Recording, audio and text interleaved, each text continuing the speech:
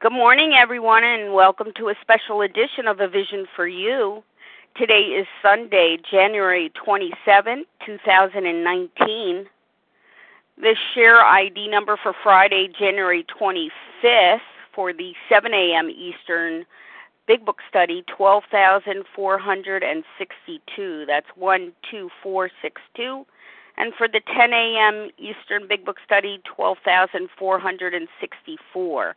That's 12464. This morning, A Vision for You presents Growing in Understanding and Effectiveness. Step 10 states, continue to take personal inventory, and when we were wrong, promptly admitted it. The purpose of steps 1 through 9 is a personal transformation leading to a spiritual awakening. The Big Book provides clear directions as to how you can experience a personality change to overcome compulsive overeating. The Big Book also gives us a very clear warning. If we do not keep in fit spiritual condition, we will relapse. Our mental obsession will return. We will become insane again. How do we keep in fit spiritual condition? One part of that vital process includes Step 10. Step 10 captures the steps 4 through 9 process on a daily basis.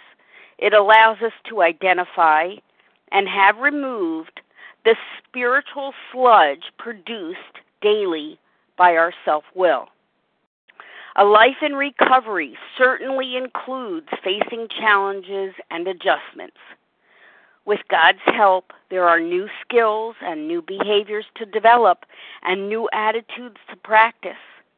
The Big Book stresses the importance of living by spiritual principles. The steps continue to catalyze our inner growth, our new attitudes, and new spirit.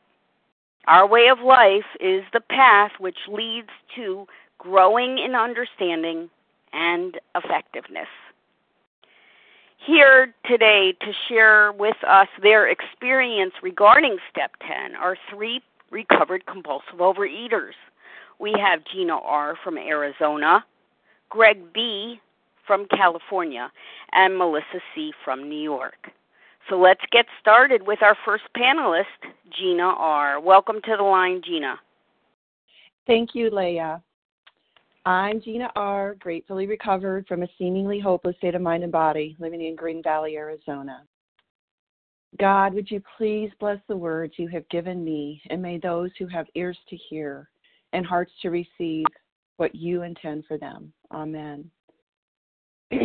Rather than give a full qualification today, I'm going to point you to a special edition that I offered on December 10th, 2017, titled Living a Prayed and Measured Life.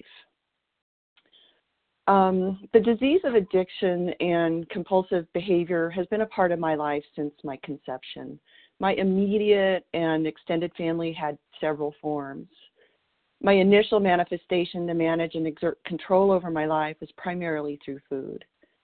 I was freed from the compulsion to consume and think about these foods on May 17, 2016, and became reacquainted with the steps in the Book of Alcoholics Anonymous at that time. It was in the fall of that year, 2016, that I realized I was recovered from a seemingly hopeless state of mind and body. I was not living in the bedevilments anymore, but rather in the 9th and 10th step promises. And I want to give you a little contrast between the bedevilments and the promises and what's happened for me as a result of working this program of action.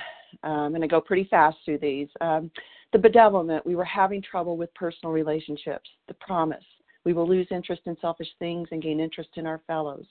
Self-seeking will slip away. Bedevilment, we couldn't control our emotional natures. Promise, we will comprehend the word serenity, and we will know peace. Bedevilment, we were a prey to misery and depression. Promise, our whole attitude and outlook upon life will change. Bedevilment, we couldn't make a living. Promise, fear of people and of economic insecurity will leave us. Bedevilment, we had a feeling of uselessness.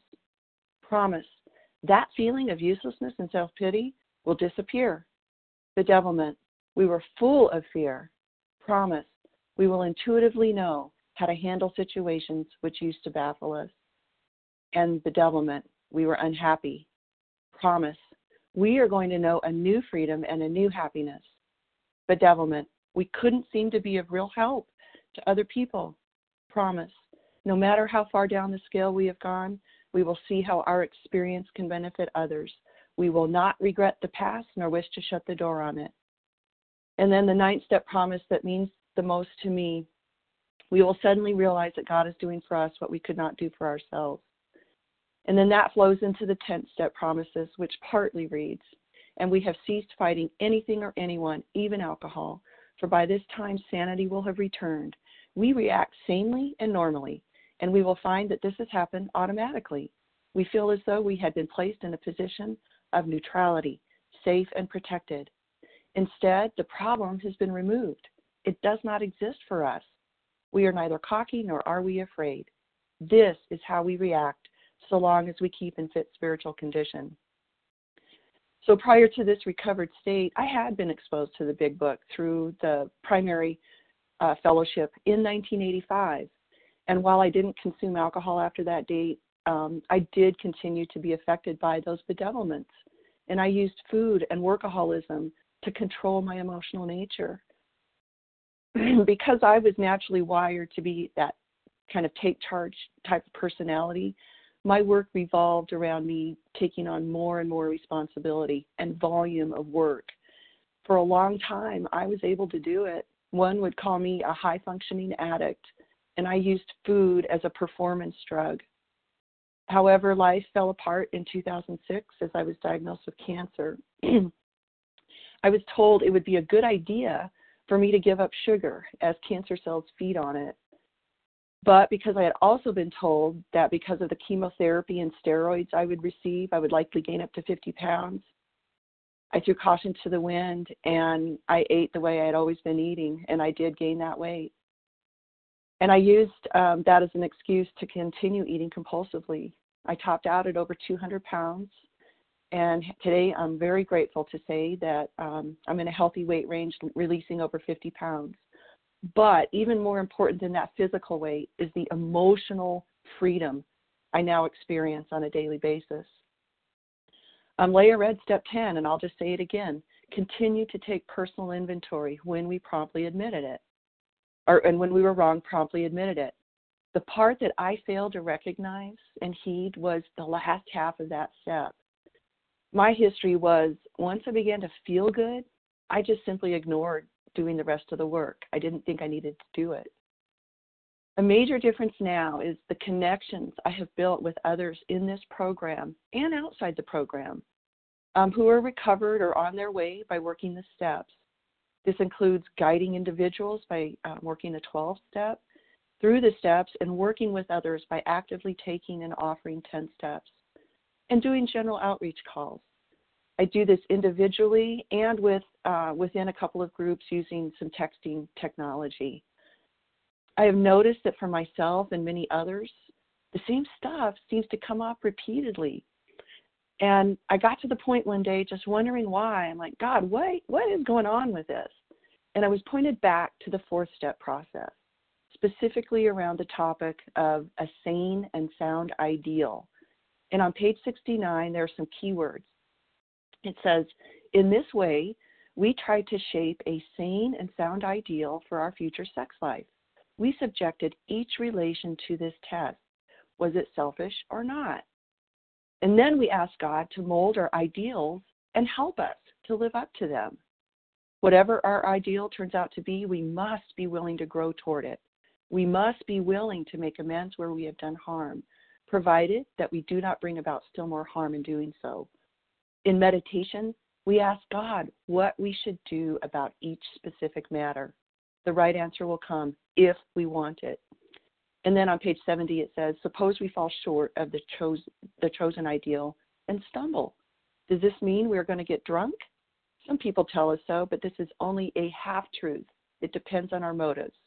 We earnestly pray for the right ideal, for guidance in each questionable situation, for sanity and the strength to do the right thing.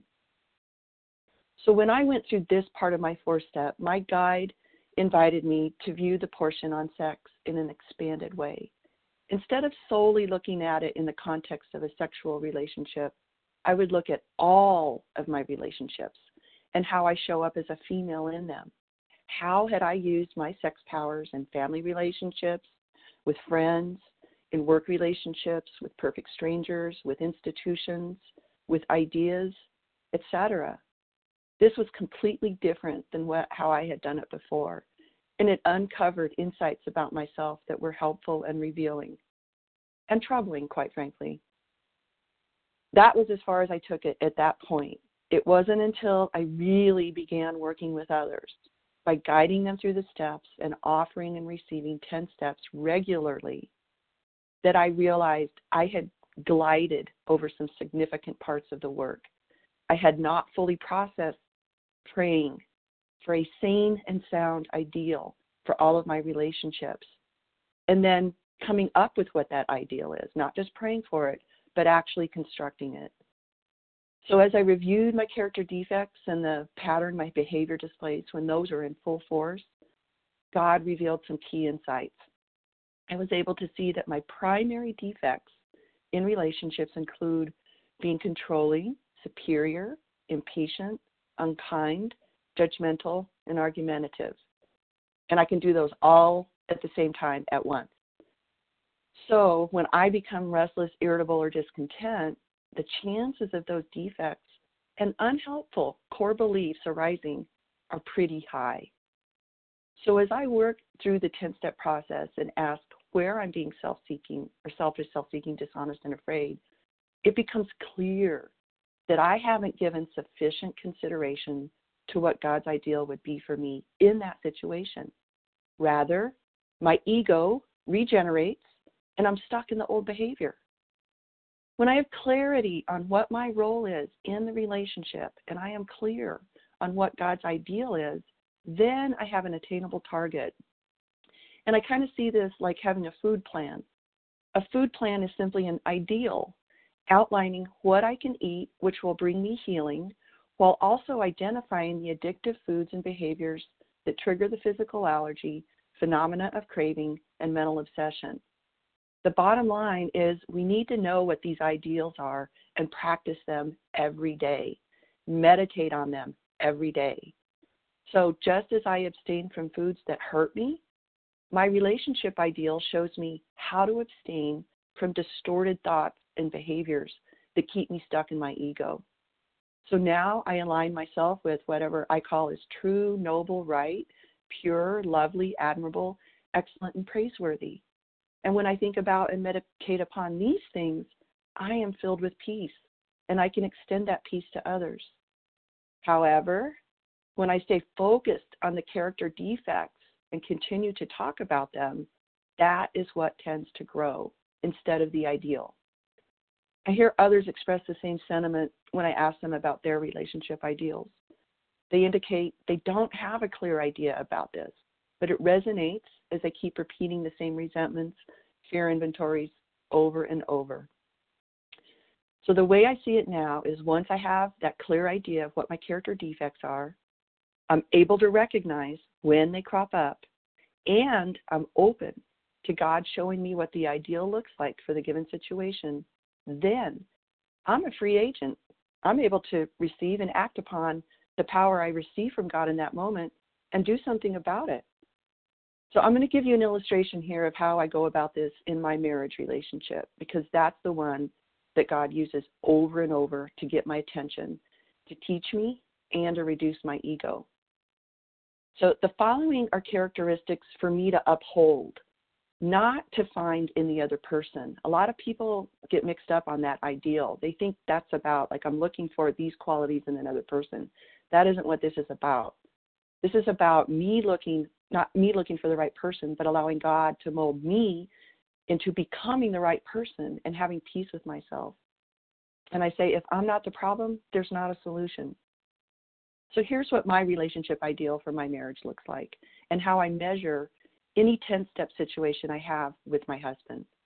Again, my predominant character defects are being controlling, sense of superiority, impatient, unkind, judgmental, and being argumentative. These are the cues I look for to know that I am going to have an opportunity to refocus on the relationship ideal. So within my ideal, there are 4 categories that run counter to being selfish, dishonest, self-seeking, and afraid. And then within each of those categories, I will describe what my behavior would look like when it's aligned with God's will and operating out of the ideal. Need to grab a quick drink here. Hold on. So the first category is being unselfish. This is where I'm a true partner versus being selfish. I can understand my husband. He has his own higher power. I can accept that he has his own way of doing things. I can see his point of view. I don't have to agree with it, but I can see it. I know he is God's creation and right where he's supposed to be. I'm generous toward him. I am content to share my portion. I respond from a position of love. I exhibit humility. I actively work to be his friend, and I am concerned with his needs. The second category is to be honest and trustworthy versus being dishonest and delusional. This is where I can see and admit where I am at fault. I have a conciliatory attitude. I accept responsibility for my problems. I can and do admit I've done the same thing, whatever is bugging me. I express feelings and ideas in a non-judgmental way. I happily face facts. I accept reality. I am able and I take action to accurately reflect what is going on with me in the moment. I accept him as he is. I am flexible and resilient. The third category is to be selfless, interested in his development versus my self-seeking. I am humble. I am uncalculating. I edify rather than tear him down. I allow things to unfold rather than manipulate. I take note of his needs. I allow him his own freedom to live his life. I can express acceptance when I don't get what I want. And I am engaged in devoted behaviors. And then the fourth and final category is assurance and calm, displaying composure as opposed to fear. This is where I am neutral about opinions or positions. I am accepting. I am protecting but not enabling. I can offer true companionship. I can give him the sense that he is sufficient. I can offer praise for him and his actions. I can ensure his sense of freedom within his own life experience. I can offer safe shelter from the storms of life rather than being the one to create and sustain the storms. And finally, I can bring and experience joy. So when I keep these ideals at the forefront of my mind, on the tip of my tongue, and in the fullness of my heart, I know I am aligning with God's will. It tells me so on page 85, where it says, every day is a day when we must carry the vision of God's will into all of our activities. How can I best serve thee? Thy will, not mine, be done. These are the thoughts which must go with us constantly. We can exercise our willpower along this line all we wish. It is the proper use of the will. So as I grow in my connection to God and stay awake, aware, and alert to the ideals set forth for all of my relationships, my emotional sobriety and effectiveness stays healthy, and I can be of maximum usefulness to my fellows. One of the ways God has shown me to be of maximum usefulness is to focus on how to clearly communicate and why it's important. And what has resulted is that I have been able to turn a significant corner in my marriage relationship. And while I still do the 10-step process, I am now able to communicate more effectively from a gut level with my husband, and I'm able to do it directly with him instead of having to have a go-between person. So I end up doing my 10th step with him. And the promises I'm seeing in this relationship continue to bloom. And this is after more than 30 plus years of marriage.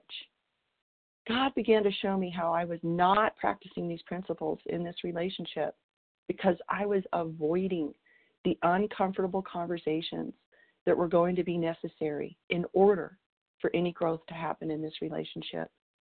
We have now both committed to following what are called rules for gut level communication, and they stem directly from working the steps.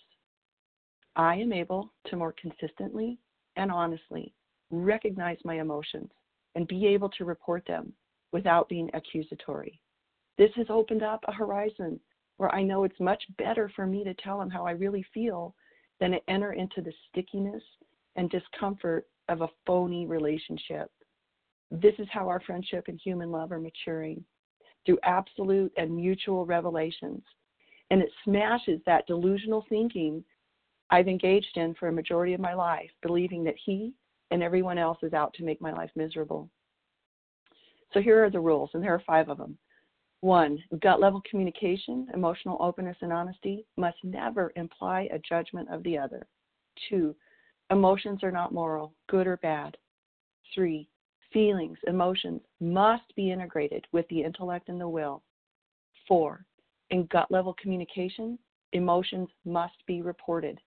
And 5, with rare exceptions, emotions must be reported at the time they are being experienced. So working the steps in order as they're laid out in the big book and then submitting to the 10-step process positioned me to go to this next level, and it has had many benefits. The primary benefit is a real and authentic relationship. It results in more and more clearly defined sense of self-identity for me and for everybody I come in contact with, instead of that sick enmeshment where both people continue to operate out of their character defects. On page 66 in the big book, it says, if we were to live, we had to be free of anger. The grouch and the brainstorm were not for us. They may be the dubious luxury of normal men, but for alcoholics, these things are poison. Now, this statement doesn't mean that I'll never be angry, but I have to recognize when I am distorting the emotion. Now I say, I'm experiencing an emotion. I am not the emotion. The emotion is there to teach me and point me back to the relationship ideal if I allow it. And then the second very important result of such communication is this, is having understood myself because I've communicated myself, I now find the patterns of immaturity changing into patterns of maturity. I have changed. And here's an example. If I'm constantly reporting I feel hurt by little mini, small, and inconsequential things, it'll become apparent to me that I'm hypersensitive and that I'm indulging in self-pity. The moment this becomes clear to me, really hits me, I will change. A third benefit is that it will evoke from others a response of honesty and openness, which is necessary if the relationship is to be interpersonal or mutual. If we want another to be open with us, we must begin by opening ourselves to them, by telling the other honestly and openly of our own feelings. So in summary, the dynamic is this. We put the food down to allow our emotions to arise so that they can be identified. We observe the patterns in our emotional reactions, report and judge them. And then having done these things, we instinctively and immediately make the necessary adjustments in the light of our own ideals and hopes for growth. We change and our relationships flourish. This is how my experience with Step 10 has unfolded and allowed me to grow in understanding and effectiveness. It has also enabled me to realize what my faith tradition calls gifts and fruits of the Spirit. The gifts are wisdom, understanding, counsel, knowledge, piety, fear of the Lord, and fortitude. And the fruits result from the actions I take as I employ those gifts. And those fruits are love, joy, peace, patience, kindness, goodness, long-suffering, gentleness, faith, modesty, self-control, and abstinence. Thank you for allowing me to offer service, and with that, I pass. Thank you so much, Gina R., for sharing your experience with all of us this morning. We're going to now hear from panelist number 2, Greg B. from California. Good morning, Greg.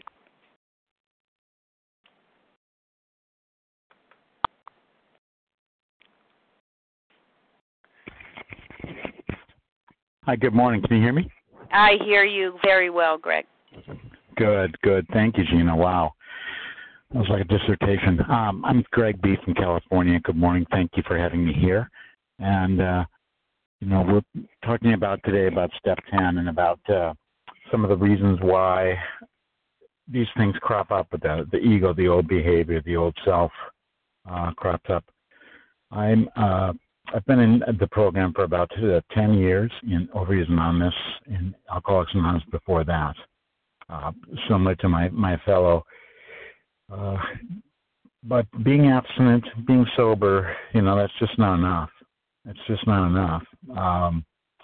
Kind of going back on the big book when Bill says, ain't it grand the wind stopped blowing, and the family looks at you and says, so what? So what? You're still the same person. You're still, as they say in the other program, a sober horse thief. So it's the work on the inside that's the real work and the difficulty that I face on a daily basis. Yes, the food is down, the alcohol is down, but it's this daily 10 step that continues to be the way that we watch and see how we're doing in life. So for me, one of the big ones is fear and resentment. Fear and resentment, they're kind of intertwined. And on a daily basis, when the fear comes up, the first thing I do is the fundamental thing in the program is, thy will, not mine, be done. Is this something that, I have no idea what to do here. Higher power, I don't know what to do here. Thy will be done. Thy will be done. And sometimes I just have to repeat that. As I've had challenges in jobs, I've had challenges in relationships, I've had challenges with anything really. It can be as simple as dealing with fellows in as we go about our lives, in the checkout line, at the airport, or more likely in the home. Thy will be done. Is this what God would have me do? And just to check myself and ask myself that in real time. Because if I write it down later, that's good too.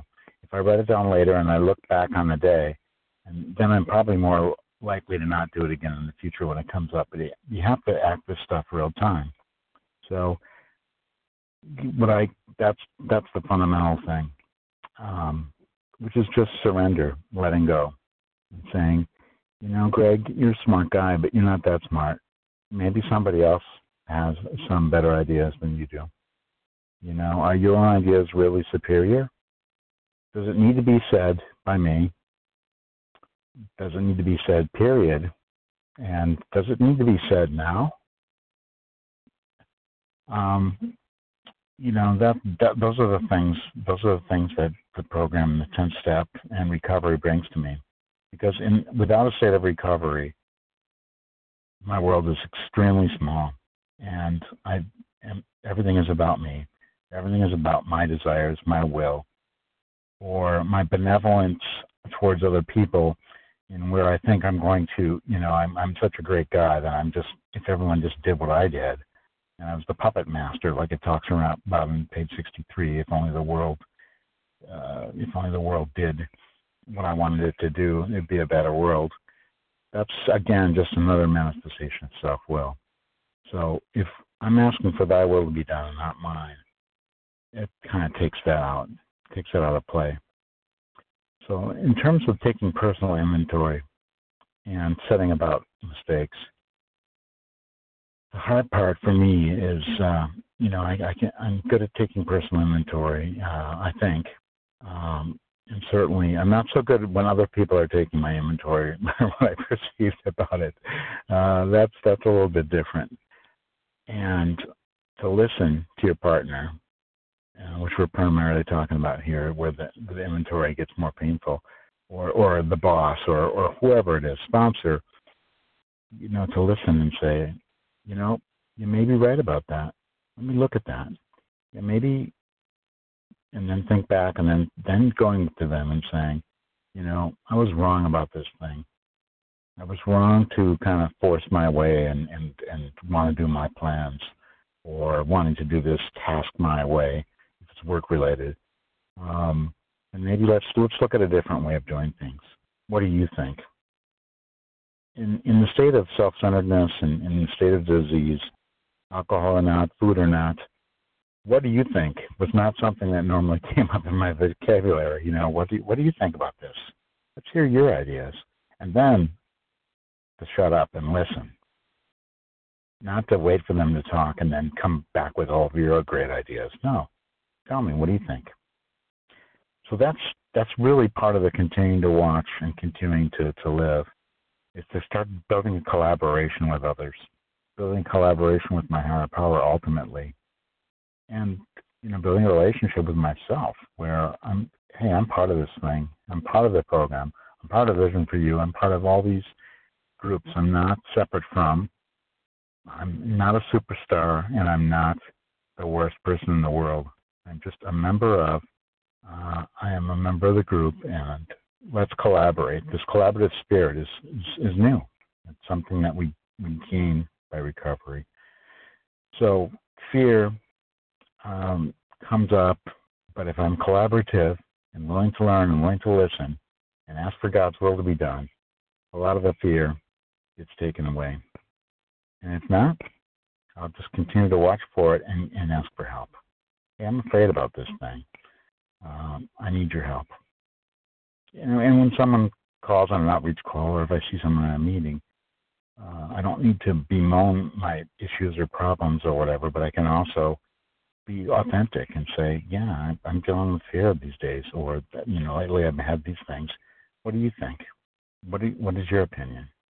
And that's part of having God remove those defects by asking others, because I believe in a God and a power greater than myself that is a spiritual entity through the eyes of others, primarily people in program, because they'll tell me things I don't want to hear.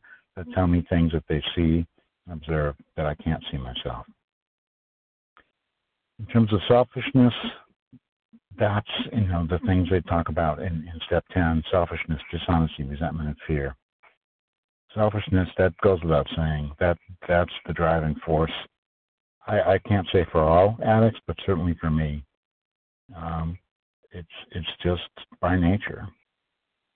It's by nature, and so I hate to say this. I'm an adult and have been for a while, but I hate to say this. Sometimes it's an effort to prepare my family's food before my own, because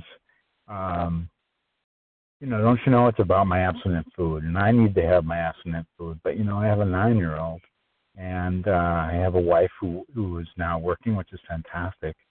But gee, to think about, well, maybe I need to actually be of service and prepare their food first.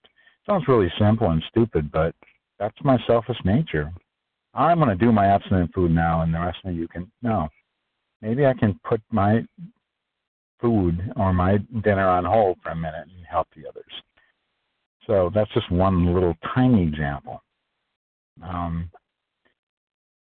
Dishonesty. Well, that comes up a lot. There are many different manifestations of dishonesty, but what's important is to find somebody to be accountable for and to talk to them about that in terms of food, sponsorship, and such, and what's my food plan and spacing that. But more importantly, for me, how's your action plan going? What have you been working on your action plan? And to have an accountability partner in terms of career, in terms of program, and I even have accountability partners with music.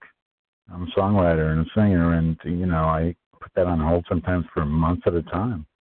And having accountability partners there is good. So, that's part of the dishonesty, is that being dishonest with myself about these things. Resentment, number one offender. And what happens for me for resentment, it's sort of like fear. Your fear of not getting what you want. You're afraid of that someone's going to have more than you, or for me, it's fear of losing what I got. And then after the fear kicks in, then the resentment follows right there, because I resent people that have the things that I'm afraid that I'm not going to have, or I resent other people for having things that I want, or I resent people, for any reason. resentment can crop up at any moment. However, little trick that it talks about in the big book later on is about praying for others, and praying for the person that you have resentment about, and praying for all the things in their life to go the way that you wish you would have it for yourself. That little tidbit has been so helpful to me in terms of work relationships.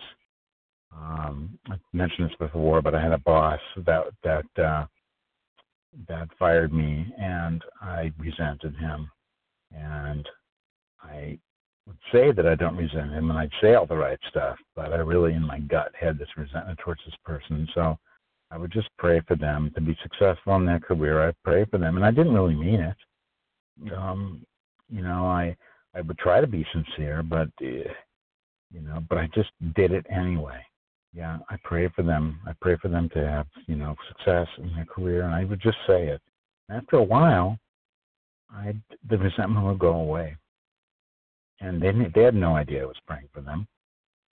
But it's not about them. Resentment is about me, and it's about what actions am I going to take to be relieved of this obsession, and how much effort I'm going to put into praying to God to help me. Please help me, relieve me of this. How can I exert my efforts into other areas? And then it just goes away. It went away. But if I dwell on the pain of the resentment and not having what I want and all that stuff, it's not going anywhere. So I have to pray for God's will to be done, and then I take action on the resentment. In this case, just a simple little prayer has done wonders in terms of resentment. So on a daily basis, I have a list, a little checklist that I go through and write those down, and then I share them with someone. Not always every day, but it's important to keep a log of that. And for me lately, it's been fear. It's come up a lot. And what am I going to do? What actions am I taking? What are my 3 biggest fears for the day?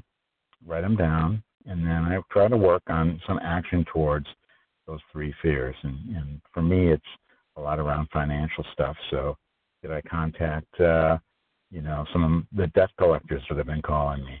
And I take some action. I call them. Here's what our workout plan is, and here's what our plan is for this action on this thing. And then the second fear of, I need to talk to my spouse about this particular area, this issue. I need to talk about it now.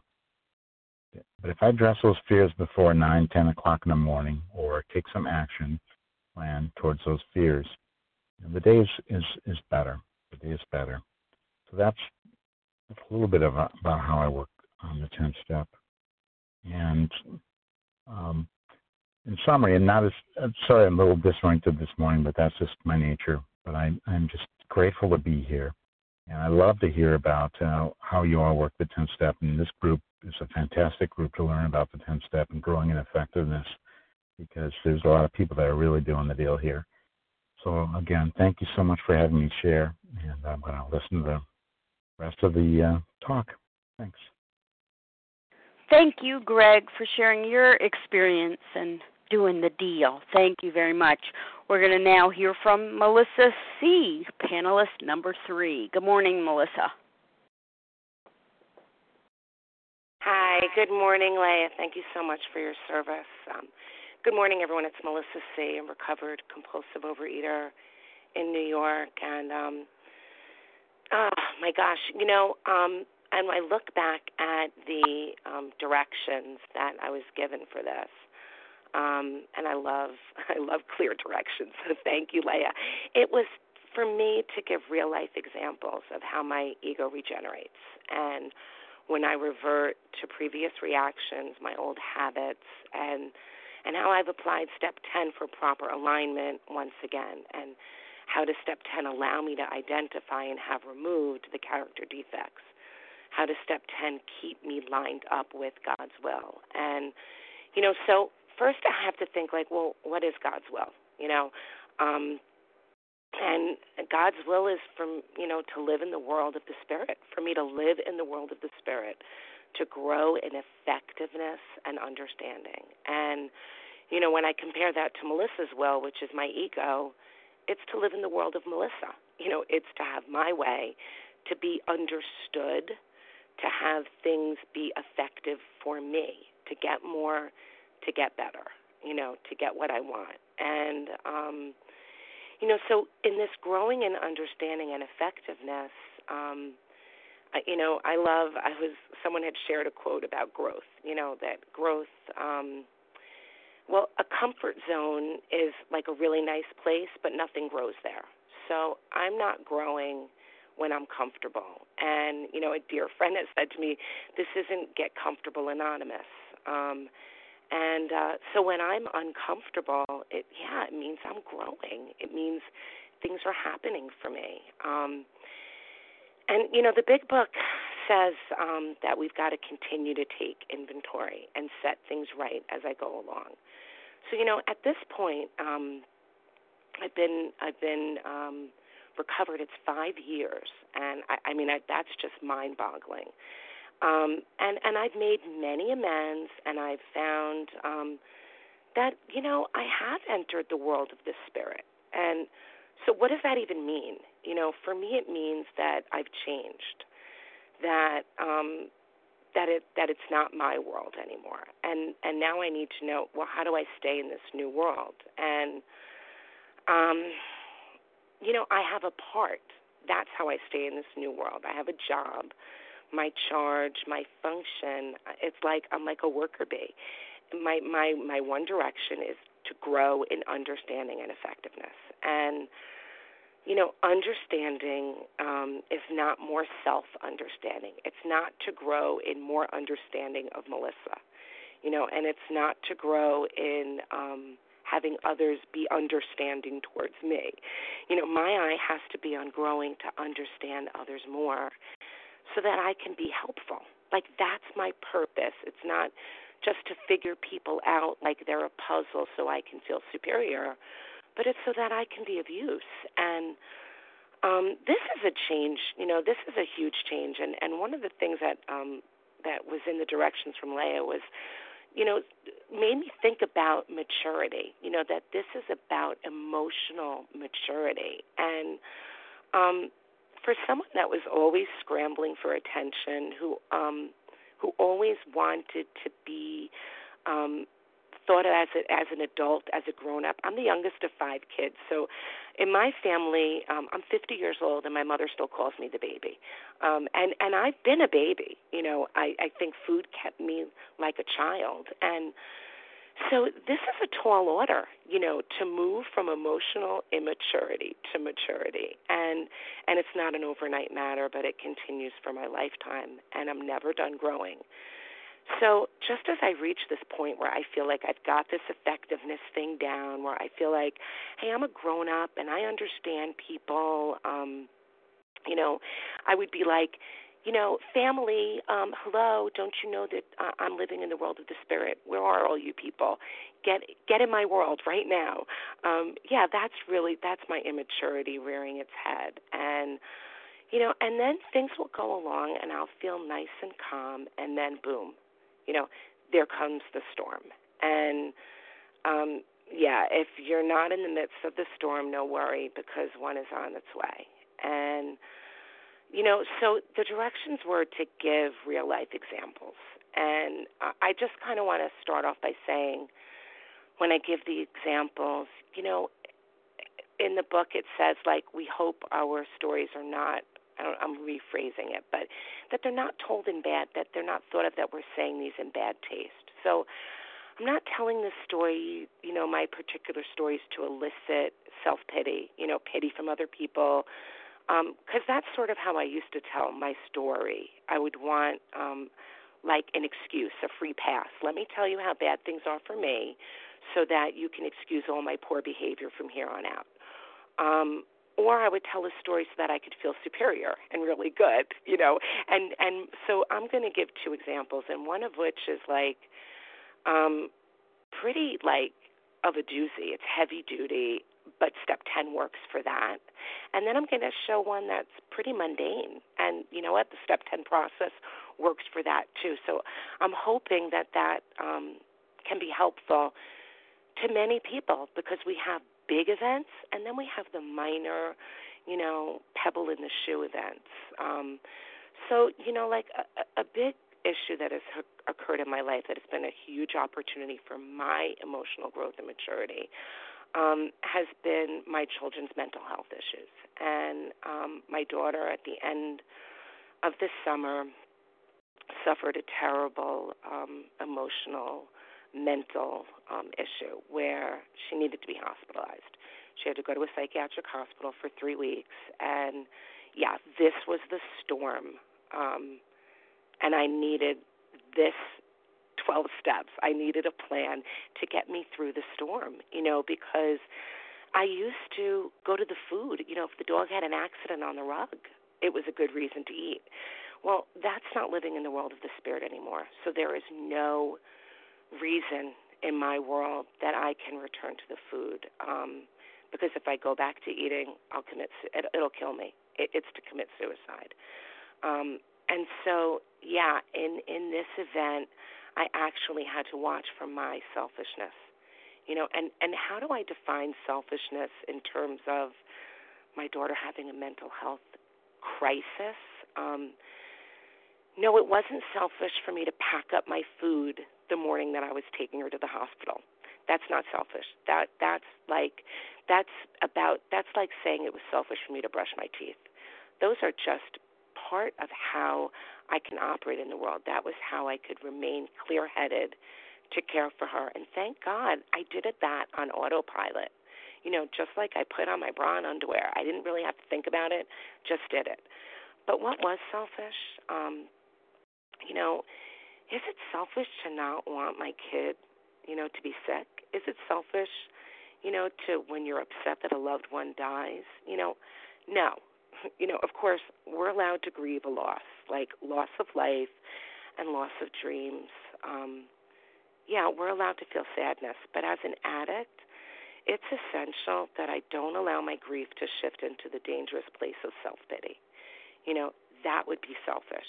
So my selfishness at this time is when life is not going my way, I can replace this by recognizing that I can only see what's right in front of me. I do not know what's behind the door, and that's the truth. So my vision of how life should be, it's interesting, but it's not accurate. Life has another plan. And my dishonesty, where was I dishonest here? Well, these are the lies that I tell myself, my self-deception. Not facing the truth, that's a lie. Hiding, holding stubbornly to inaccurate beliefs. So where my daughter was concerned, I didn't face the truth that she was sick and needed help. It took me a while, and I didn't tell any of my siblings or my nieces or my nephews or my friends or my colleagues what was going on with her. I did share with some of my fellows here, but I didn't tell people in my world, and I falsely believed, I lived in a little bit of a lie. I falsely believed that this was just teenage laziness and rebellion. And some of that's true because she's just about 18, and that's accurate. But part of the dishonesty was I had to look that, a highly productive kid with a circle of friends begins to trash every relationship, as not sleeping for weeks, loves her summer job, to then telling me that her boss is out to get her, runs off in the middle of the night. At some point, you have to recognize that to not face the truth is being dishonest. And hiding it from people that love us, that could help us. And I say us, meaning my husband, my son, my daughter, because my ego was so big, I was embarrassed. That's dishonesty, and it's selfish. So my resentment, being pissed off, re-feeling. You know it when you're in it. You know when you're resentful. It doesn't take much, First, I had to get over the feeling that I don't want this. I would say over and over again, I don't want this. This isn't what I want. This isn't what I want. And that's immature, I would look at what other people had, and I would feel that resentment. I would look at my nieces who were doing well, my neighbors, their kids are doing well. I would look at posts on Facebook. Bad place for me when I'm feeling bad. And everyone's kids, are cheerleaders, and they're functioning, and mine is in the hospital. And, was I resentful? I was, And then fear, tons of fear, fearing the future, my kids' future, my future, afraid what this was going to mean for me. And when I'm in that state, I cling to catastrophic thinking. I am living not in the moment where my daughter was actually safe, everybody was okay, but I'm living 10 years down the road. And my picture at that moment, it's never good. So this was just one example, and it's a big, heavy one, right? But I have another example, and it's less of a doozy, and it's actually more dangerous for someone like me because it seems inconsequential, and those are the ones that I could ignore. Those are like the things, I think it's like that's when you've got a sore and you don't treat it, and you just, you never put any antibiotic on it, you don't do anything to it, you just slap a Band-Aid on it, or you pretend it doesn't exist, and you don't get any treatment for it. And it festers and festers and festers. I think sometimes those are worse than the big gaping wound that I need treatment for. So, my other example is this ongoing issue I have with a coworker. And we've worked together for 20 years, and she's not nice to me. And I feel like a baby when I say that. And there's an immaturity here, So what's my selfishness? I want my coworker to like me. I want her to treat me nicer. I want to have a nice workplace where I can be understood, valued, and probably adored even. That's my ego. My ego, me. My dishonesty here, the lie I tell myself is that if this person liked me, then I would be more comfortable. Another lie that I tell myself is she doesn't understand me. She's not listening to me. And the truth is, my ease and comfort can't come from approval of others. And my truth is also that my job, if I'm going to live in the world of the spirit, is that I need to be more understanding. I need to understand her. I need to listen to her. My resentment, revisiting all the things this particular person does and says, watching her facial expressions, looking at her body language. And I'm like back to junior high thinking. I'm right back in that lunchroom thinking about the girl that doesn't like me, My fear is she's talking about me. Oh, my God, is that selfish? I mean, I'm a 50-year-old woman. What makes me think that this other woman is even thinking 2 seconds about me and talking about me? She might be, but chances are she's not, And my other fear is that she's going to make my job unbearable. And, news alert, my job is not about having my colleagues like me. My job is about working with kids and doing service. So my fear really is self-centered there. So would it be possible that both of these examples, like one, this heavy-duty issue with my daughter, and this one with my work issue, are both treatable? Well, the good news is they are, and the treatment happily is the same. The reality is for an addict like me, I need to work on this recovery daily. I need the same treatment plan. I need to work with other people, and I needed to make amends. Like, that's what we're told to do. What kind of amends do I need to make? Well, in the situation with my daughter, I had to make amends.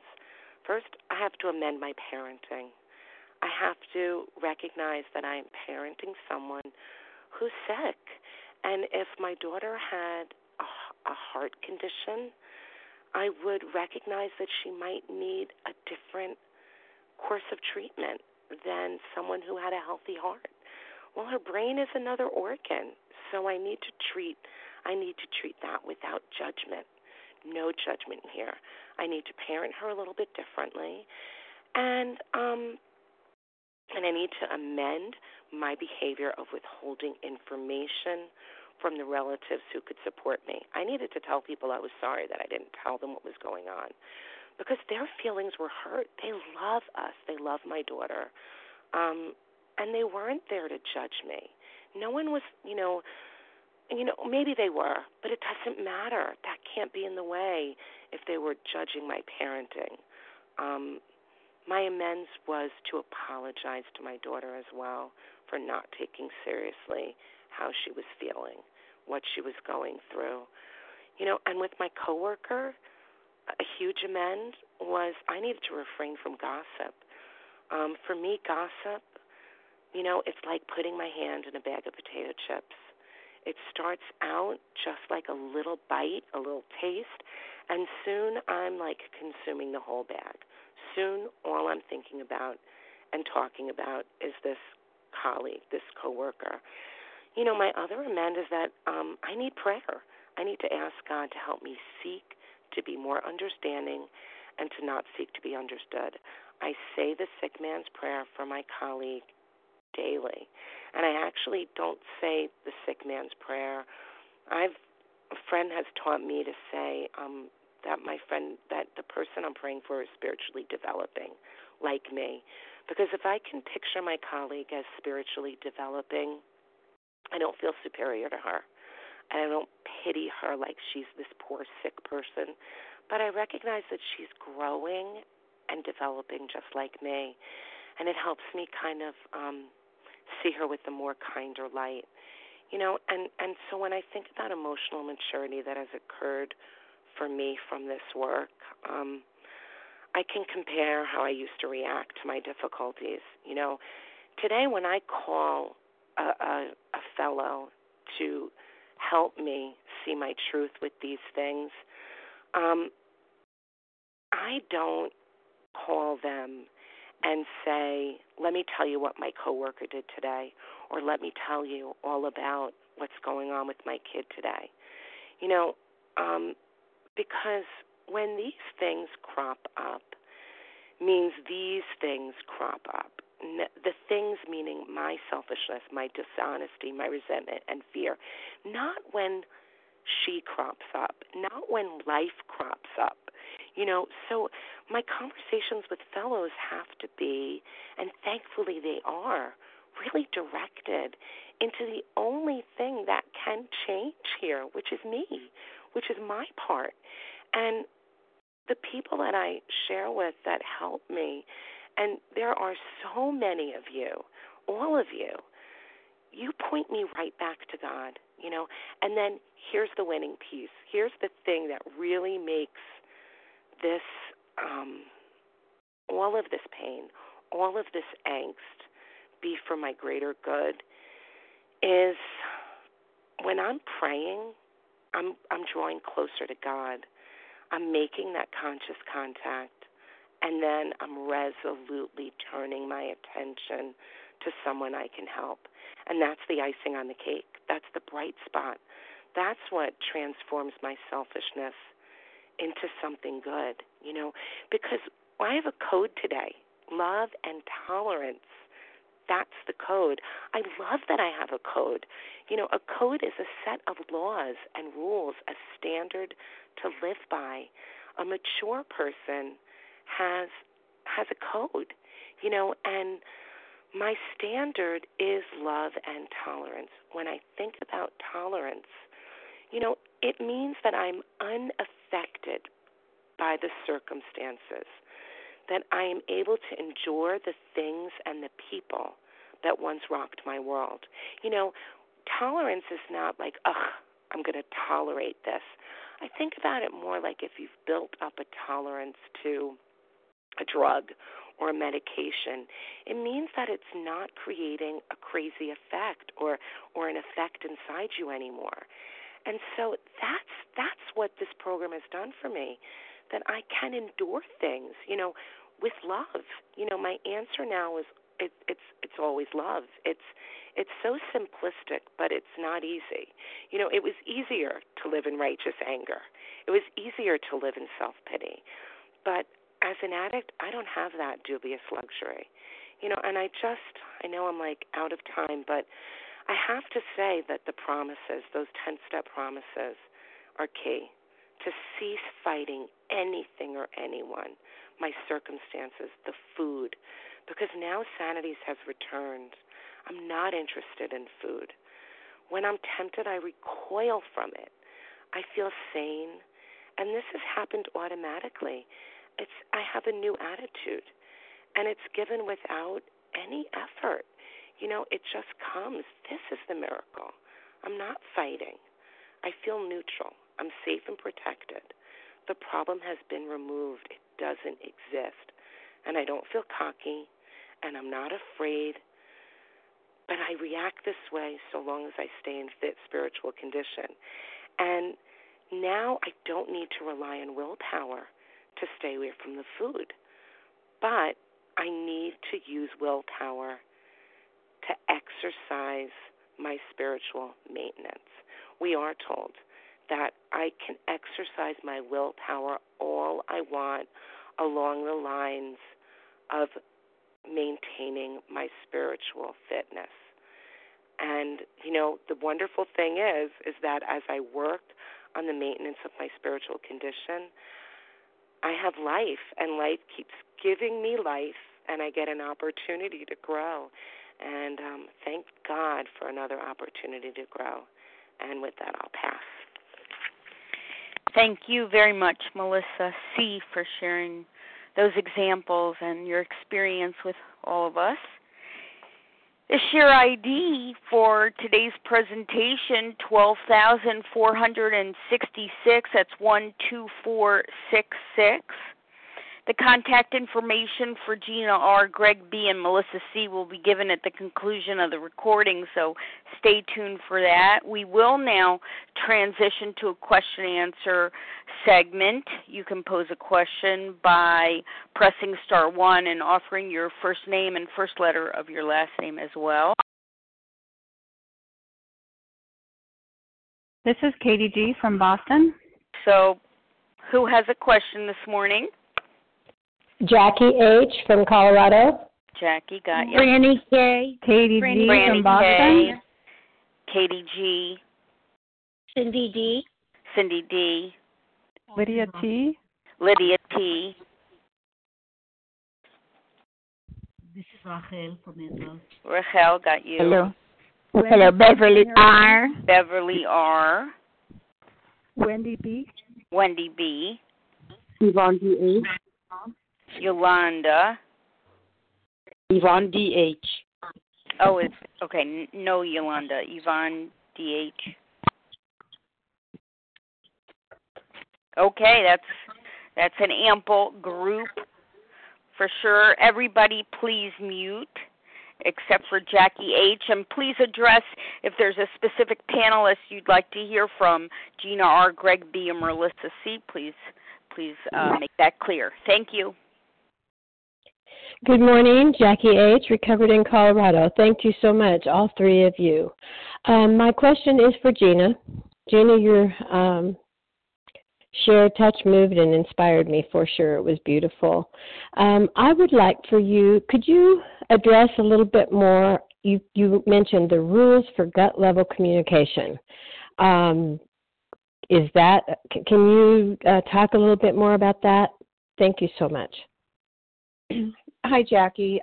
Yes, that is actually an outside resource, and I can tell you that it was given to my husband in 1985 when he went through 30-day inpatient treatment for his alcoholism. And when he left, we did family aftercare, and they gave us these guidelines or these rules. And I would say for probably the first few years, we were able to do it. But I was 23 at the time, and I was not mature. I did not have, I think I needed to go through everything I needed to go through in order to be where I am today, where I'm able to fully embrace and understand and appreciate not only these steps, but other things that come and that we can fully receive as a result of these. So I do have them, and I am happy to share them with anyone who's interested. So feel free to text me later. I'll be happy to do that. And I'm also thank you. I love helping people apply, not only really getting into the 10th step, and especially if you're finding that you're doing the same resentments or fears over and over and over. What I realized for myself was God was saying, look, you've asked me for help with this. I've given you the help. You need to just employ it. And that was the piece I was missing. And I was just, kind of how I was with the food. I was just in that gerbil cage, running. And so I had to open myself to a shift, and it happened for me. And I've seen it happen with others as I've been able to share my experience, strength, and hope with them. Awesome. I will contact you for sure. Thank you so much. All right. Thank you all. My pleasure. Thank you, Jackie H., for the question. Franny K. Star 1 to unmute, Franny. Good morning to everyone, and many thanks for being on the line. I related to everyone. Hitting a blank. Gina, your marriage guidelines were amazing. My husband was listening as I was. The gentleman, thank you for yours. And Melissa, the parenting. Question about the step 10 bothering. First of all, I'm sorry for your daughter, and it sounds like you're doing the next right thing. But I have my middle son is 26, and he is fine only calling us once a month. And he lives 5 minutes around the corner. My husband's mother passed away this past Monday, and, it was expected, so that part was fine. But I called him and said, I'm sure your dad would love to hear from you. This passive aggressive, asking him what to do. And I was very resentful Wednesday when I asked him if he was able to stop by. And he said, no. But anyway, children's resentment. So my question is resentment against my own children and not being aware of it on the fly. It takes so much for me to recognize that. Thank you so much.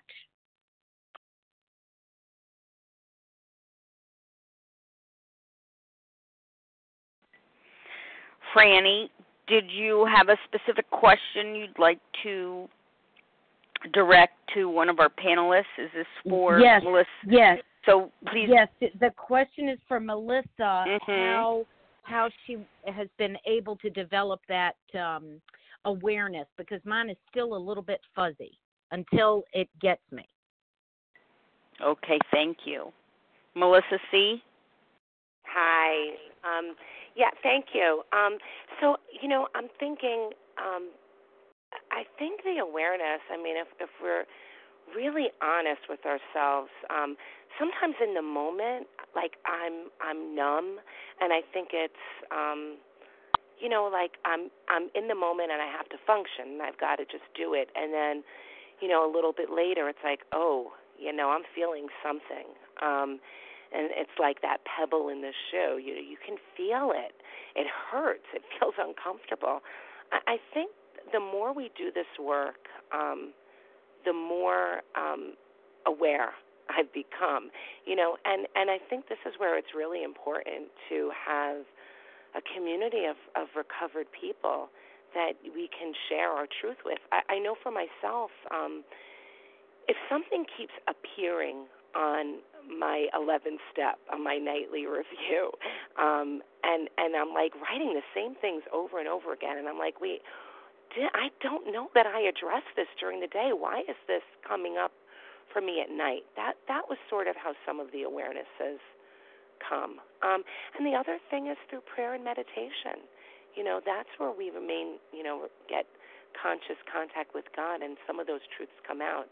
And in regards to, my kids, my daughter doing things that I don't like or not, I think about her relationship with her dad, and they have their very own relationship that has nothing to do with me. And if I want to orchestrate it, that is definitely selfishness. Thank you. I hope that's helpful. Thank you, Franny K, for the question. Katie G, your turn. Good morning, Leah. Good morning, panel. This is Katie G. Thanks so much. What a beautiful panel. Thanks for your service. 2 questions. One of them has been addressed initially, and this would be directed at Melissa and Gina, because you both talked about it. Number 1, repeat offenses on step 10, and any other strategies that you've used. And number 2, how to start feeling feelings. And what I mean by that is, I get a step 10, I have a fear, I'm like, okay, this has to go away, I'm done. And then I'm throwing myself into helping others, and the problem is the feeling isn't being processed. And I don't know, as a recovered compulsive overeater, I still don't seem to know how to deal with feelings. So, I just, Melissa, you started to touch on it. If you could expand any more about things that might help you so that the resentment, the anger doesn't continue to manifest. Thanks. Hi, thank you, Katie. So for the things that keep coming up for me, I have to put it in prayer. And, like a practice that I've been doing is increasing my prayer life, changing my prayers, changing my meditation. I had this, thought one day, I was on the computer, on the phone, actually, and I was like, let me Google a prayer for a parent of a depressed teen. And holy Christ, there's prayers for parents of depressed kids. And I took it and I kind of reworded it, and that gave me some comfort. It really is the work of the prayer. And then I had to look at some of my relationship, my ideals, how am I behaving in agreement with some of these ideals? Because when I'm not, I feel those feelings even more so, and if I can change my behavior that they match my ideals, then my circumstances have the chance of changing. And the other thing is, that idea of tolerance. Sometimes it's tolerating discomfort. As an addict, I don't want to feel anything unpleasant. And, newsflash, I'm a human being. I'm going to feel unpleasant. I'm going to feel some things I don't like. And in those moments, again, I can turn to prayer and sit quietly and say to God, thank you, God. I know you're here with me in my discomfort. I trust that you'll get me through any pain that I'm feeling, and let it be useful, and then trusting that it will be lifted. Thank you. I hope that's helpful. Thank you, Melissa. And Gina R., did you also want to respond? I believe Katie asked you as well. Sure. Hi, Katie. It's so nice to hear your voice this morning. This, again, is something that has really unfolded for me, as a result of working these steps. And the other thing that's happened for me is really understanding a very deep-seated core belief I have held all of my life, which I don't anymore, but it has been transformed, and that is seeing myself as a victim. And so once I understood that I'm a free agent, able to choose the thoughts that I believe, then I could understand that my thoughts around these emotions were going to give that emotion energy. So just like I talked about, when I continue to focus on the character defect, and I'm talking about it, I'm thinking about it, I'm whatever, that's what's growing. And the same thing happens with these emotions. Now, I believe my higher power, God, gifts me with emotions. What I do with my distorted thinking or my dis-ease thinking is I turn that emotion into something that it was never intended to be. So, for example, when I am fearful, fear is an instinct that I have to have. We all have to have it. If we don't have a fear instinct, we are going to go through life not recognizing true and real danger. But what my dis-ease has turned it into, but now it's more calibrated toward appropriateness. So I talk to the fear sometimes, and I do it with the help of God, and I'll say, all right, you're here again. What are you trying to teach me that I haven't gotten yet? And when I would frame it that way, God would start just nudging some of that sludge that Leah referred to that's still in my spiritual system going, this is what's still keeping you stuck. You're still really worried about the future. You're still concerned that someone else, I love how Melissa talked about it, has something different than you. And you think just because they have that or whatever, that you're not okay. So I don't resist my emotions anymore. I used to resist them. And when we talk about, God, please remove this fear, I don't think the fear instinct is being removed. What I think is being removed is my warping of it, my perverting it. I don't ever want the fear instinct to be removed because I need it. I need to know when I'm truly in danger or when I'm truly, that kind of thing. So I don't know if that helps. Feel free to check in with me later if you want more. That's what I've got. I pass. Thank you. Thanks, Katie G, for the question. And Cindy D let me know that her question's already been asked, so we'll move on to Lydia T. Lydia, your question, please.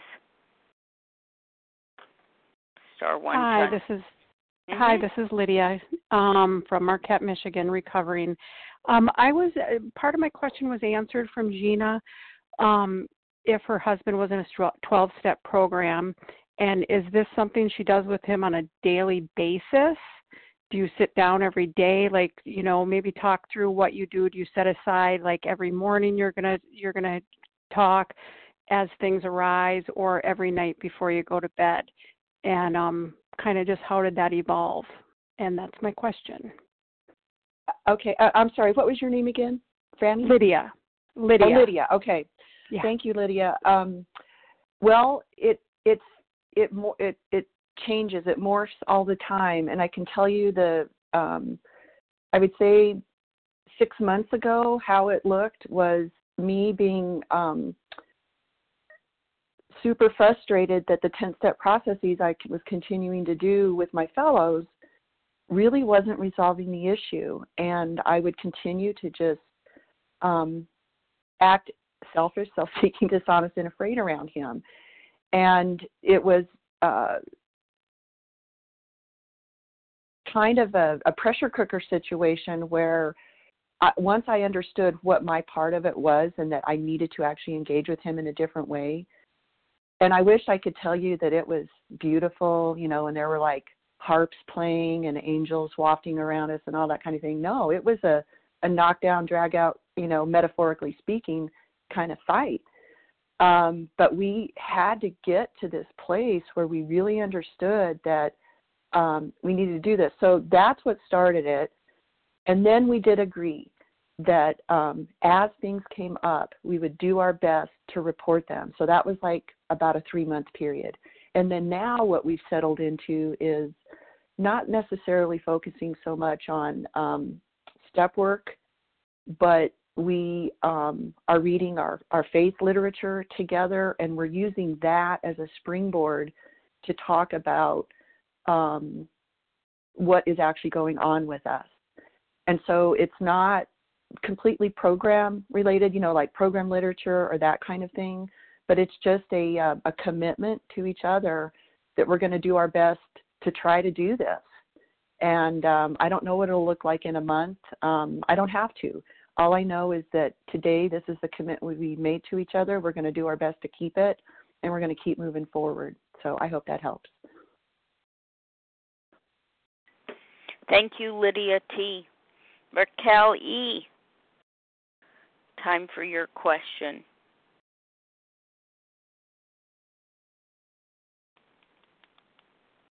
Hello, did you hear me? Yeah, I do. It's a little faint. If you could speak up, Raquel. Yes. So I really want to thank all three of you. It's more than I can really process in a short. I'll need to listen again and again and talk to people. All wonderful, wonderful things. I wish I would have heard all this when I was still married. At least one of the marriages it applied to very much. I do tend to get married every once in a while, but right now all I have to get along with is with my siblings, and there are some very important points here. It's like God sent you guys, all three of you. When are you coming for dinner? Abstinent, wonderful dinner. But we're far, but we're so close in heart. I'm going to listen again and write the numbers down and talk with every one of you, hopefully, personally. Thank you so much, Leah, for your service, and everybody for your service.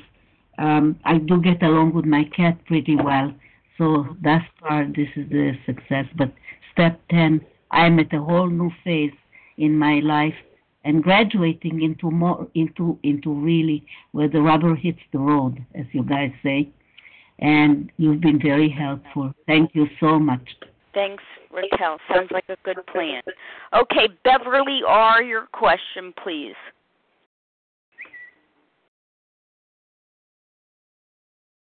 Hello, I'm just turning the pages. Just bear with me to reach to the question. Bear with me just one moment. Mm-hmm. Oh, I think I remember it. I can start telling you before I look at it. How I wanted to ask Melissa C.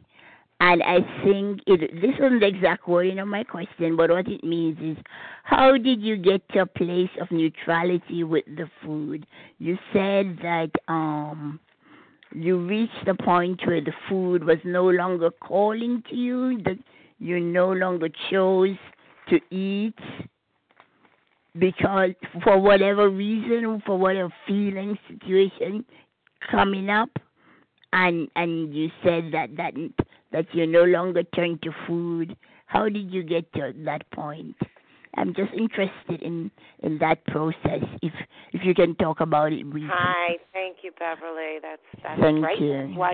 That's why we're here. that's why I came to Overeaters Anonymous, because I couldn't even imagine. What do you mean that I have a problem and I don't turn to food? And I think my answer is really simple. Entire abstinence to start with, and working the 12 steps. You know, it happened for me. It happened to me, not by me. As I took action after action, you know, I noticed after I gave my inventory, it was like I didn't really want it.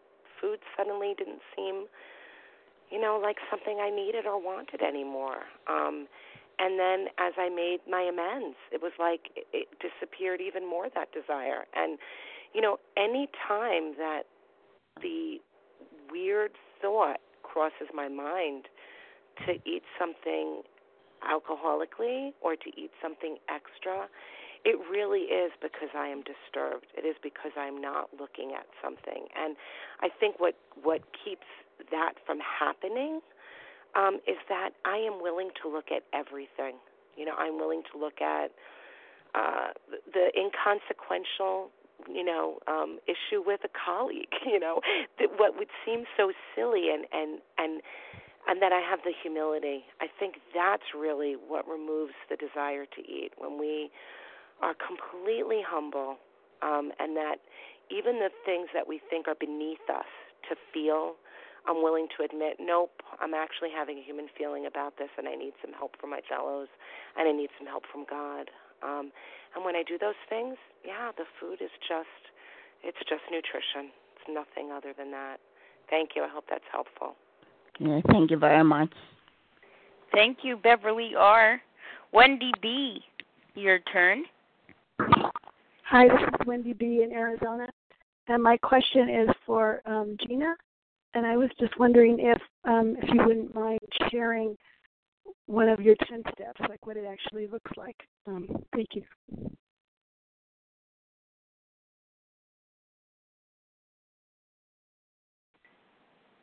Gina Hi, R. Wendy. Yes. Oh, yeah, sorry. I got remuted. Thank you, Wendy.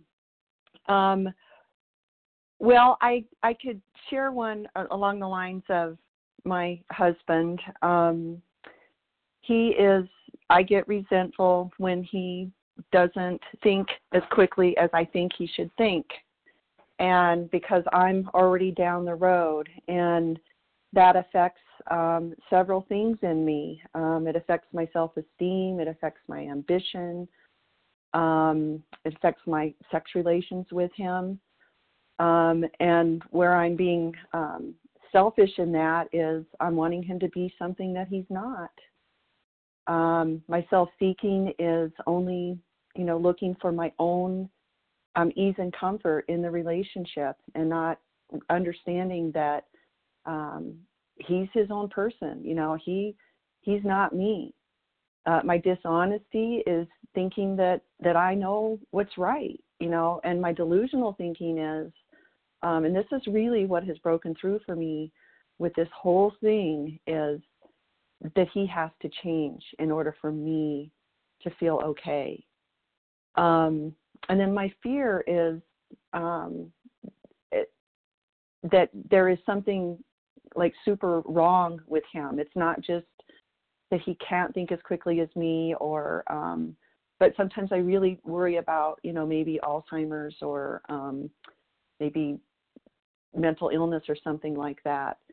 So, and I'm gonna start employing what I heard Melissa say, instead of, referring to the sick man's prayer. I love, he is still developing spiritually, and so I would pray for that. And I would ask God to show me, what do I need to be in this situation? And that, again, is the crux of what has blown open for me with this whole thing, is how God would have me be is that relationship ideal that I just glided over in the 4-step. I didn't pay enough attention to it.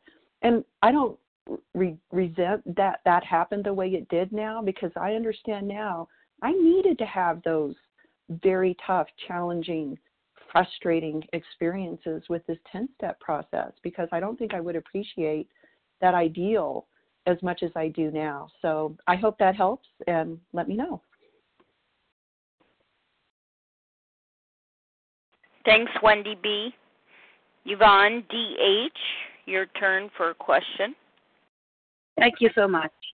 And thank you, everybody, for sharing and for asking questions. My question goes to the panelists to just answer the question to the step 10.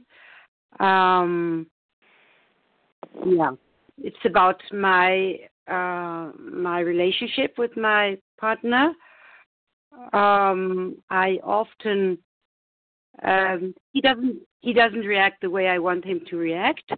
If I ask him a question or something like that on the WhatsApp or so, I don't get any answer, and I'm immediately in this. I made a mistake. Shouldn't have asked.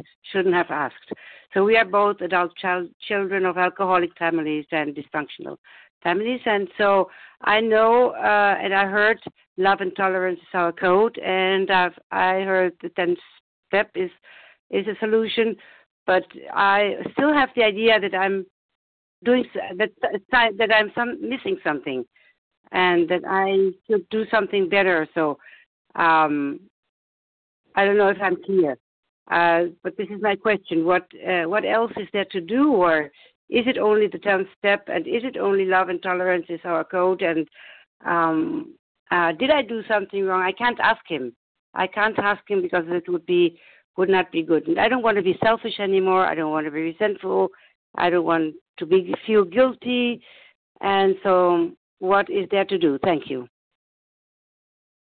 Thank you. Let's hear from all three. Go ahead, Gina. Let's start with you. Okay, yeah. So for me, that was the exact place I was in. And what I realized was I was still focused on wanting to arrange how my husband responded to me. And that's when I got pointed back to what it talks about in step 4, the relationship ideal. So when I really prayed about that and I sat with it and I listened, and this was not an overnight matter. It took a while for this to come to me, but that's when I received what my ideal looks like in this relationship. And it brings the focus right back on me and off of him. And so wouldn't you know it, when I clarified what that ideal looked like, and then I had very clear ways of how showing up in the relationship would look, and then that's what I would practice.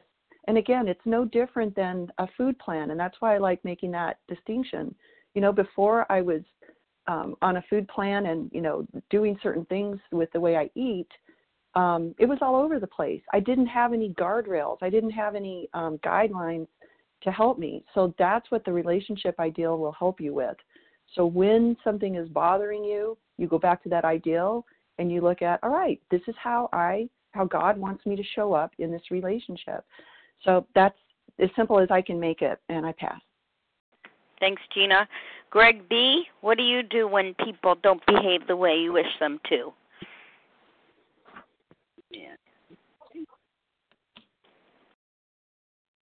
Can you hear me okay? I hear you right now. Okay, sorry about that. Yes, well, usually I try to get them to behave the way I want them to, and then I realize it's futile, and I kind of laugh and laugh at myself, and I just let it go. Just let it go, and just, where can I be helpful? Like my fellows, when I was having trouble with abstinence, and I would call after a relapse, and I would call my fellows in this program, and they would just kind of, out of a little bit of frustration, but also under the guidance of the steps, would just say, how can I be helpful? What's going on with you, and tell me how I can be helpful. And if I have a spirit of helpfulness, not as a superiority, as my friend said from New York, but truly wanting to be helpful to the other person, then then the controlling thing kind of goes away. So that's a quick answer. Thank you all so much. Thank you, Greg. And Melissa C., if that ever happens to you, how do you handle that?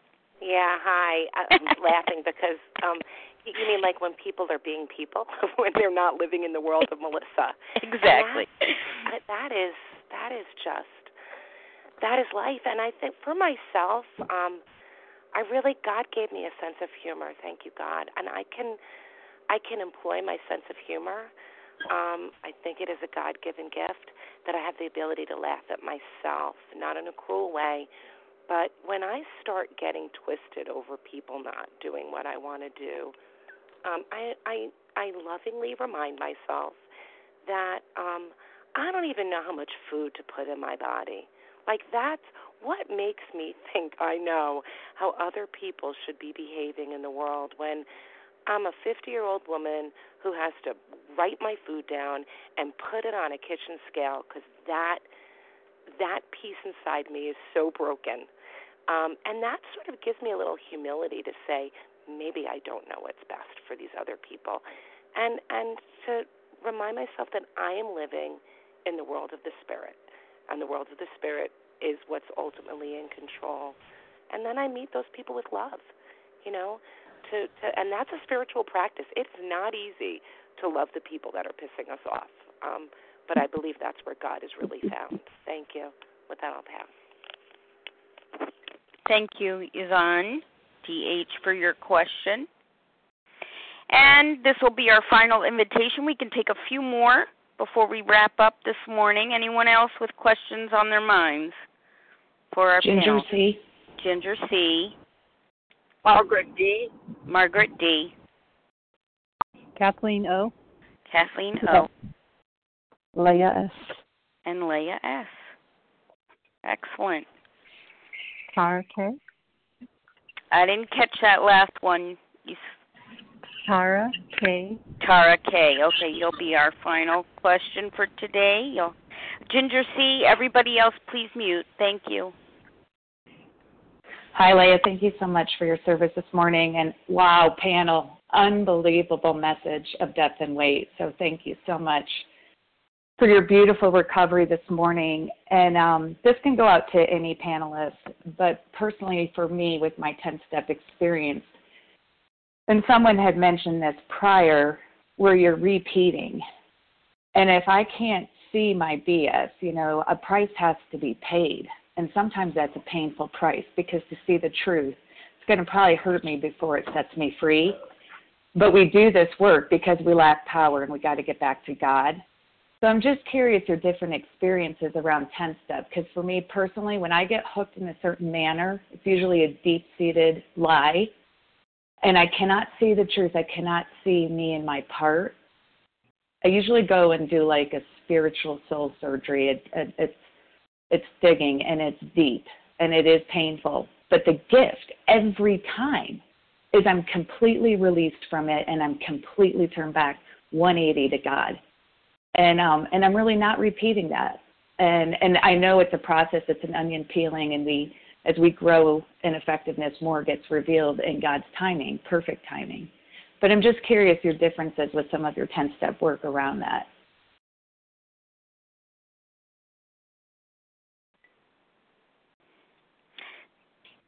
Just this is Gina. I'll chime in. I'll chime in, and I will say yes. And I guess the bottom line for me is the 10-step process has been a portal through which, and a platform where I'm actually open for that, what you call Ginger soul surgery. And that's where some of these ideas and these revelations really have happened for me. And, the book is clear that, outside help, other resources, leaning on our faith traditions, these sorts of things, these are good things. So, the 10-step is critical, but it may not be, the only thing that somebody needs in order to get not just a sense of relief, but moving and gliding through their life in a way where they truly are free. And that's been my experience. Thanks, Gina.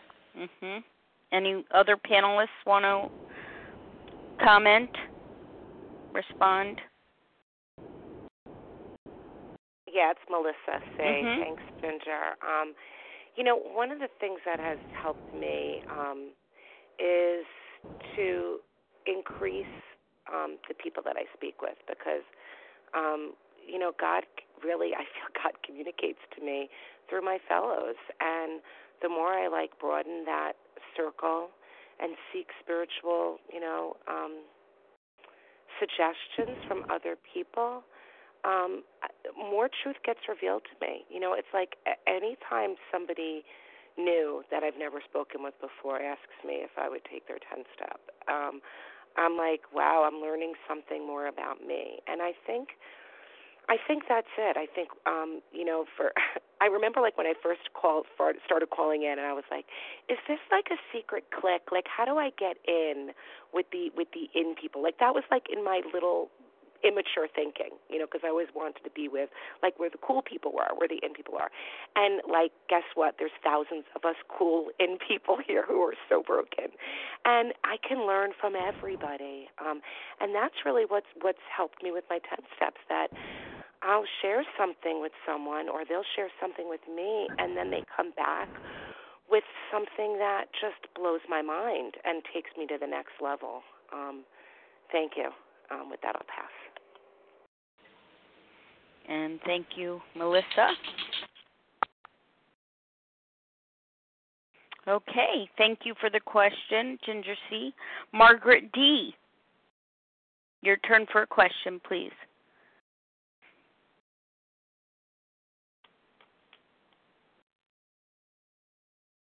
Margaret D., *1 to unmute. Daddy heard? I hear you now.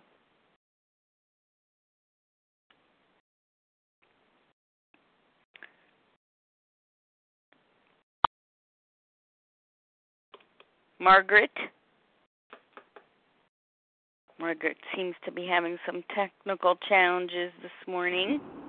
Margaret? Now can I be heard? I hear you right now. Go for it with your question. Okay, I'm not touching the phone again, believe me. So I think this question has just been answered by Melissa, but but I'd like to ask it anyway for all three people. Do you find that the more that you do the 10th step, synchronicity seems to play a bigger part in your life, so that now you're getting excited because these things are kind of dropping out of the blue, and that it encourages you to do more of a 10th step, and it becomes a thing to look forward to instead of kind of dragging your feet like you have to brush your teeth every day. Thank you. Okay, thank you. Gina R., how about you? You look forward to your 10 steps? I do. I see them as, they're the instruction that gets the promise flowing. So whenever I yield and open myself up to these simple instructions, then I'm going to get the promise. And so, yeah, it's pretty simple for me. Thank you. Mm-hmm. Excellent. And Greg B., how about you? Looking forward for your 10 steps? When I don't look forward to them is exactly when I need to look. So I don't always look forward to them, but that's exactly, it's kind of like the quote attributed to Martin Luther King or whoever said it. If you can't meditate for 5 minutes or 10 minutes a day, then maybe you need to meditate for 30 minutes a day. So it's exactly what I need, and when I refuse it, that's symptomatic that I need to do more of it. Thanks. Excellent. Thank you. Melissa C., how about you? Hi. So I have to say, I don't look forward to the things that occur that cause me to need to do a 10 step. I'm not like sitting here saying, oh, I can't wait for my coworker to really get on my nerves tomorrow, or I can't wait for my daughter to have a mental health crisis. But do I look forward to the opportunity or the lesson that I get? Right, there's a hit that we get. There is like, I get some big truth revealed, and it's like, oh, that's it. That's what I was supposed to get here. And so, yeah, that does fuel me. It does kind of keep me,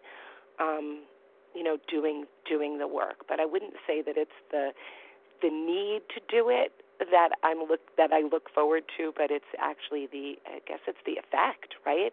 That I get realigned with God and I get a big truth revealed, and I learn more.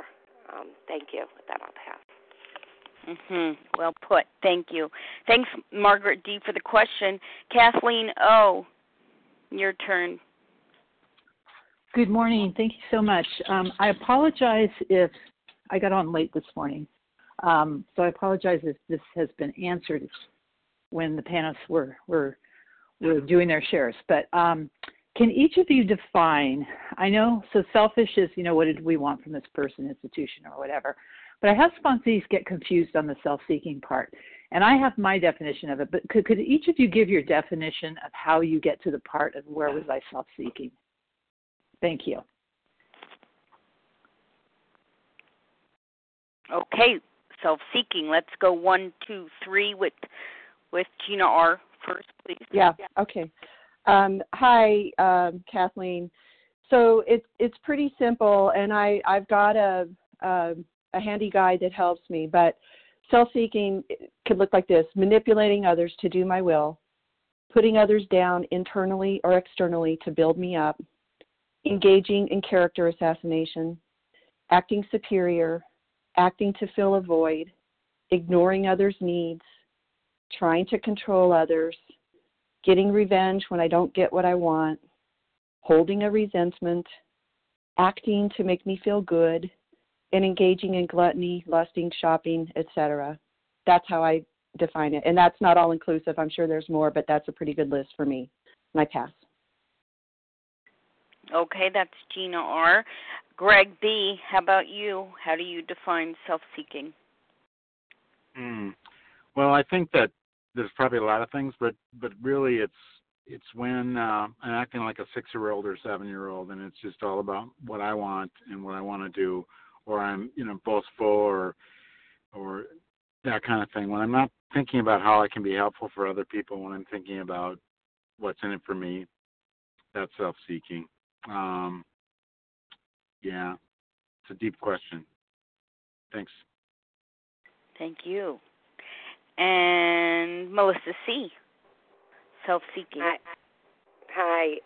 So I'm laughing because apparently Gina and I have the same cheat sheet. And but I can think of like on like personal, like what is a self-seeking behavior. So if my selfishness is I'm upset that my neighbor is like going on another wonderful vacation, and I'm all like mad and feeling unhappy about that because I'm not. A self-seeking behavior would be looking at their Facebook posts of their vacation endlessly, and looking at it. I mean, so like here's where it gets ugly. Looking at it and zeroing in on what's on the table, in their kitchen. I mean, like it can get really ugly. Some of these behaviors, there's a reason why we hide and cover them up, because they're really not pleasant and pretty behaviors. Self-seeking is like, saying these little comments to my husband to get him to do what I want. Pointing out, like, so here's one, telling my husband, I folded all your clothes. I put all your laundry away. Like that's self-seeking. What do I want, a medal? Like I just showed up and did something nice. And self-seeking is pointing out to somebody what it is that I did. It takes many forms, our self-seeking behavior. You know it when it's actions that you're not proud of, and they're things that are trying to get others to do what you want. Thanks. I hope that's helpful. Thank you, Kathleen O., for the question. Leah S., your turn. Wow. There Yes, we go. I got it. Excellent meeting. Excellent. Okay, my question. In doing step 10, I get relief, but they keep coming up. And why do they keep coming up? Because I continuously have to deal with others' behaviors that are harmful. And perhaps it can be elaborated a little bit more, because it's inevitable that I continue dealing with those other people, professional people, and there is harm. So how do I get past that if it keeps coming up? Aside from really confronting and saying the truth, it just keeps coming up. Thank you.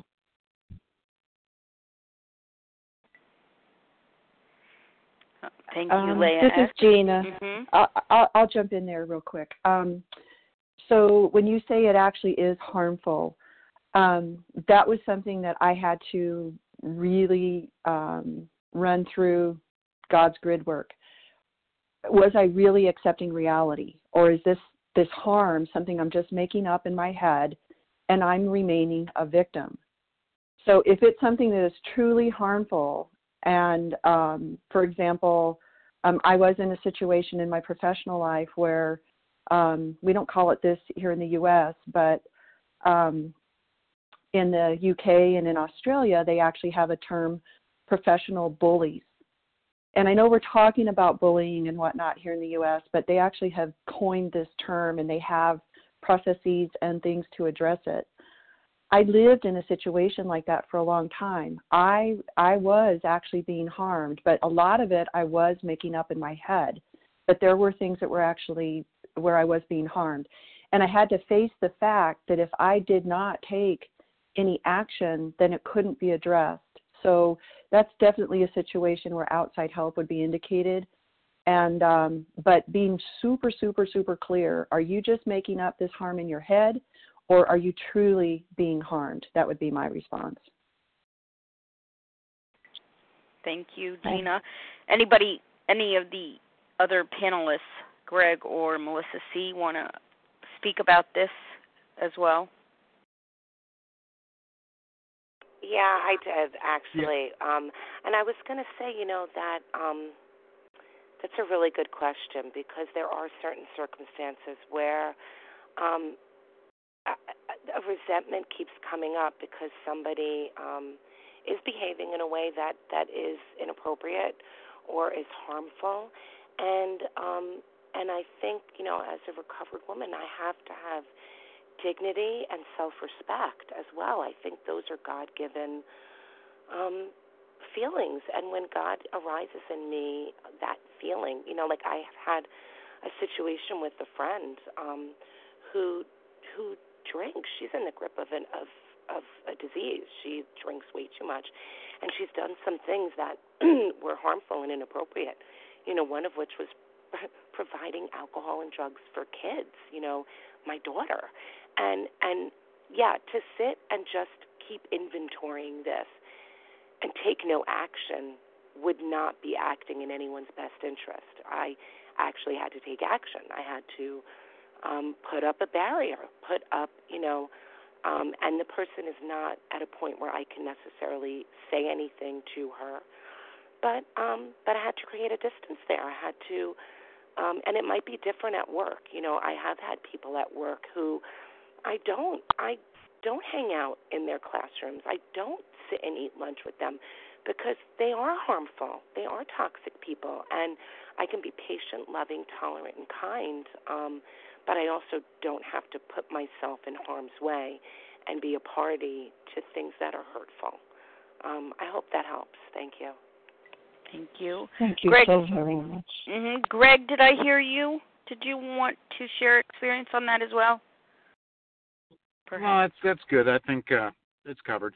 Thank you. Okay, got it. All right. So our final question today comes from Tara K.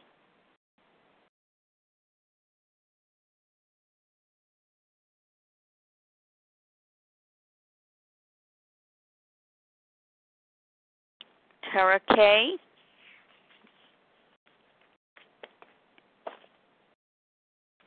Sorry about that. Here I was talking. Thank you guys for all the wonderful clarification on step 10. There's a million questions that could be asked, I'm sure, but there's a situation. I was spending money yesterday at a conference, and I spent more than my husband was in agreement with and comfortable with, and that was dishonest on my part, of course. So I think I probably answered my own question, but do you make apologies for things like that, and do you wait sometimes until your mate is more able to receive input from you? I think that's the question. Is that clear enough? And you could generalize it more about timing and apologies for not for my sake, for my comfort, but for the well-being of the other person.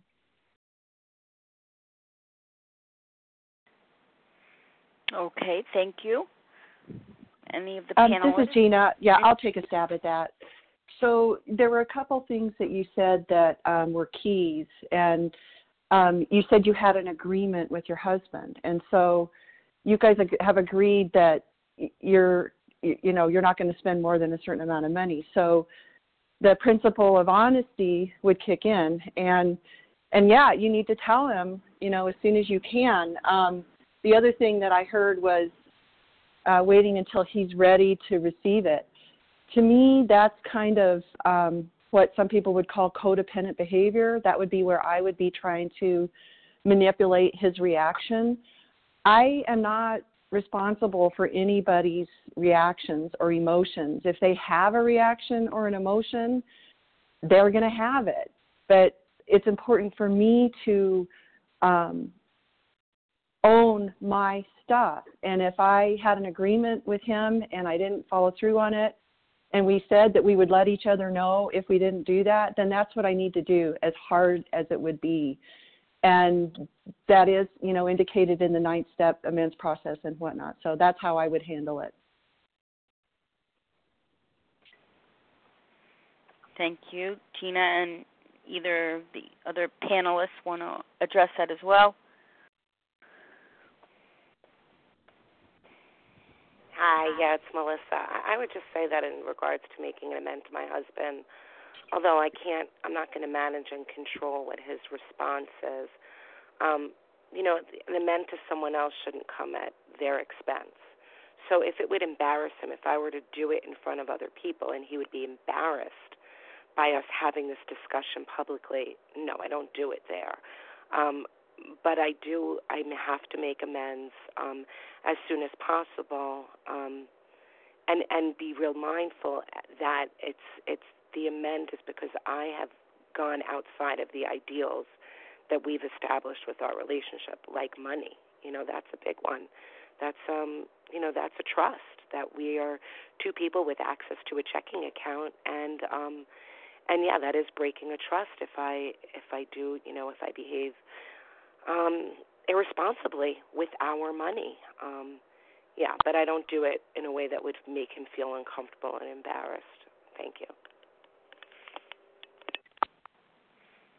Thank you, Melissa C. Thank you, Tara K., for the question. Thanks to everybody who posed questions this morning. And, of course, thank you to our 3 panelists, Gina R., Greg B., and Melissa C. Thank you for your fabulous service this morning and for your thorough and very thoughtful, profound sharing on implementing this work in your personal lives. Much appreciated. Very helpful. We're going to close now from page 164. You're going to notice that it's in a chapter entitled A Vision for You. Our book is meant to be suggestive only. We realize we know only a little. God will constantly disclose more to you and to us. Ask him in your morning meditation what you can do each day for the man who is still sick. The answers will come if your own house is in order. But obviously you cannot transmit something you haven't got. See to it that your relationship with him is right, and great events will come to pass for you and countless others. This is the great fact for us. Abandon yourself to God as you understand God. Admit your faults to him and to your fellows. Clear away the wreckage of your past. Give freely of what you find, and join us. We shall be with you in the fellowship of the Spirit, and you will surely meet some of us as you trudge the road of happy destiny. May God bless you and keep you until then.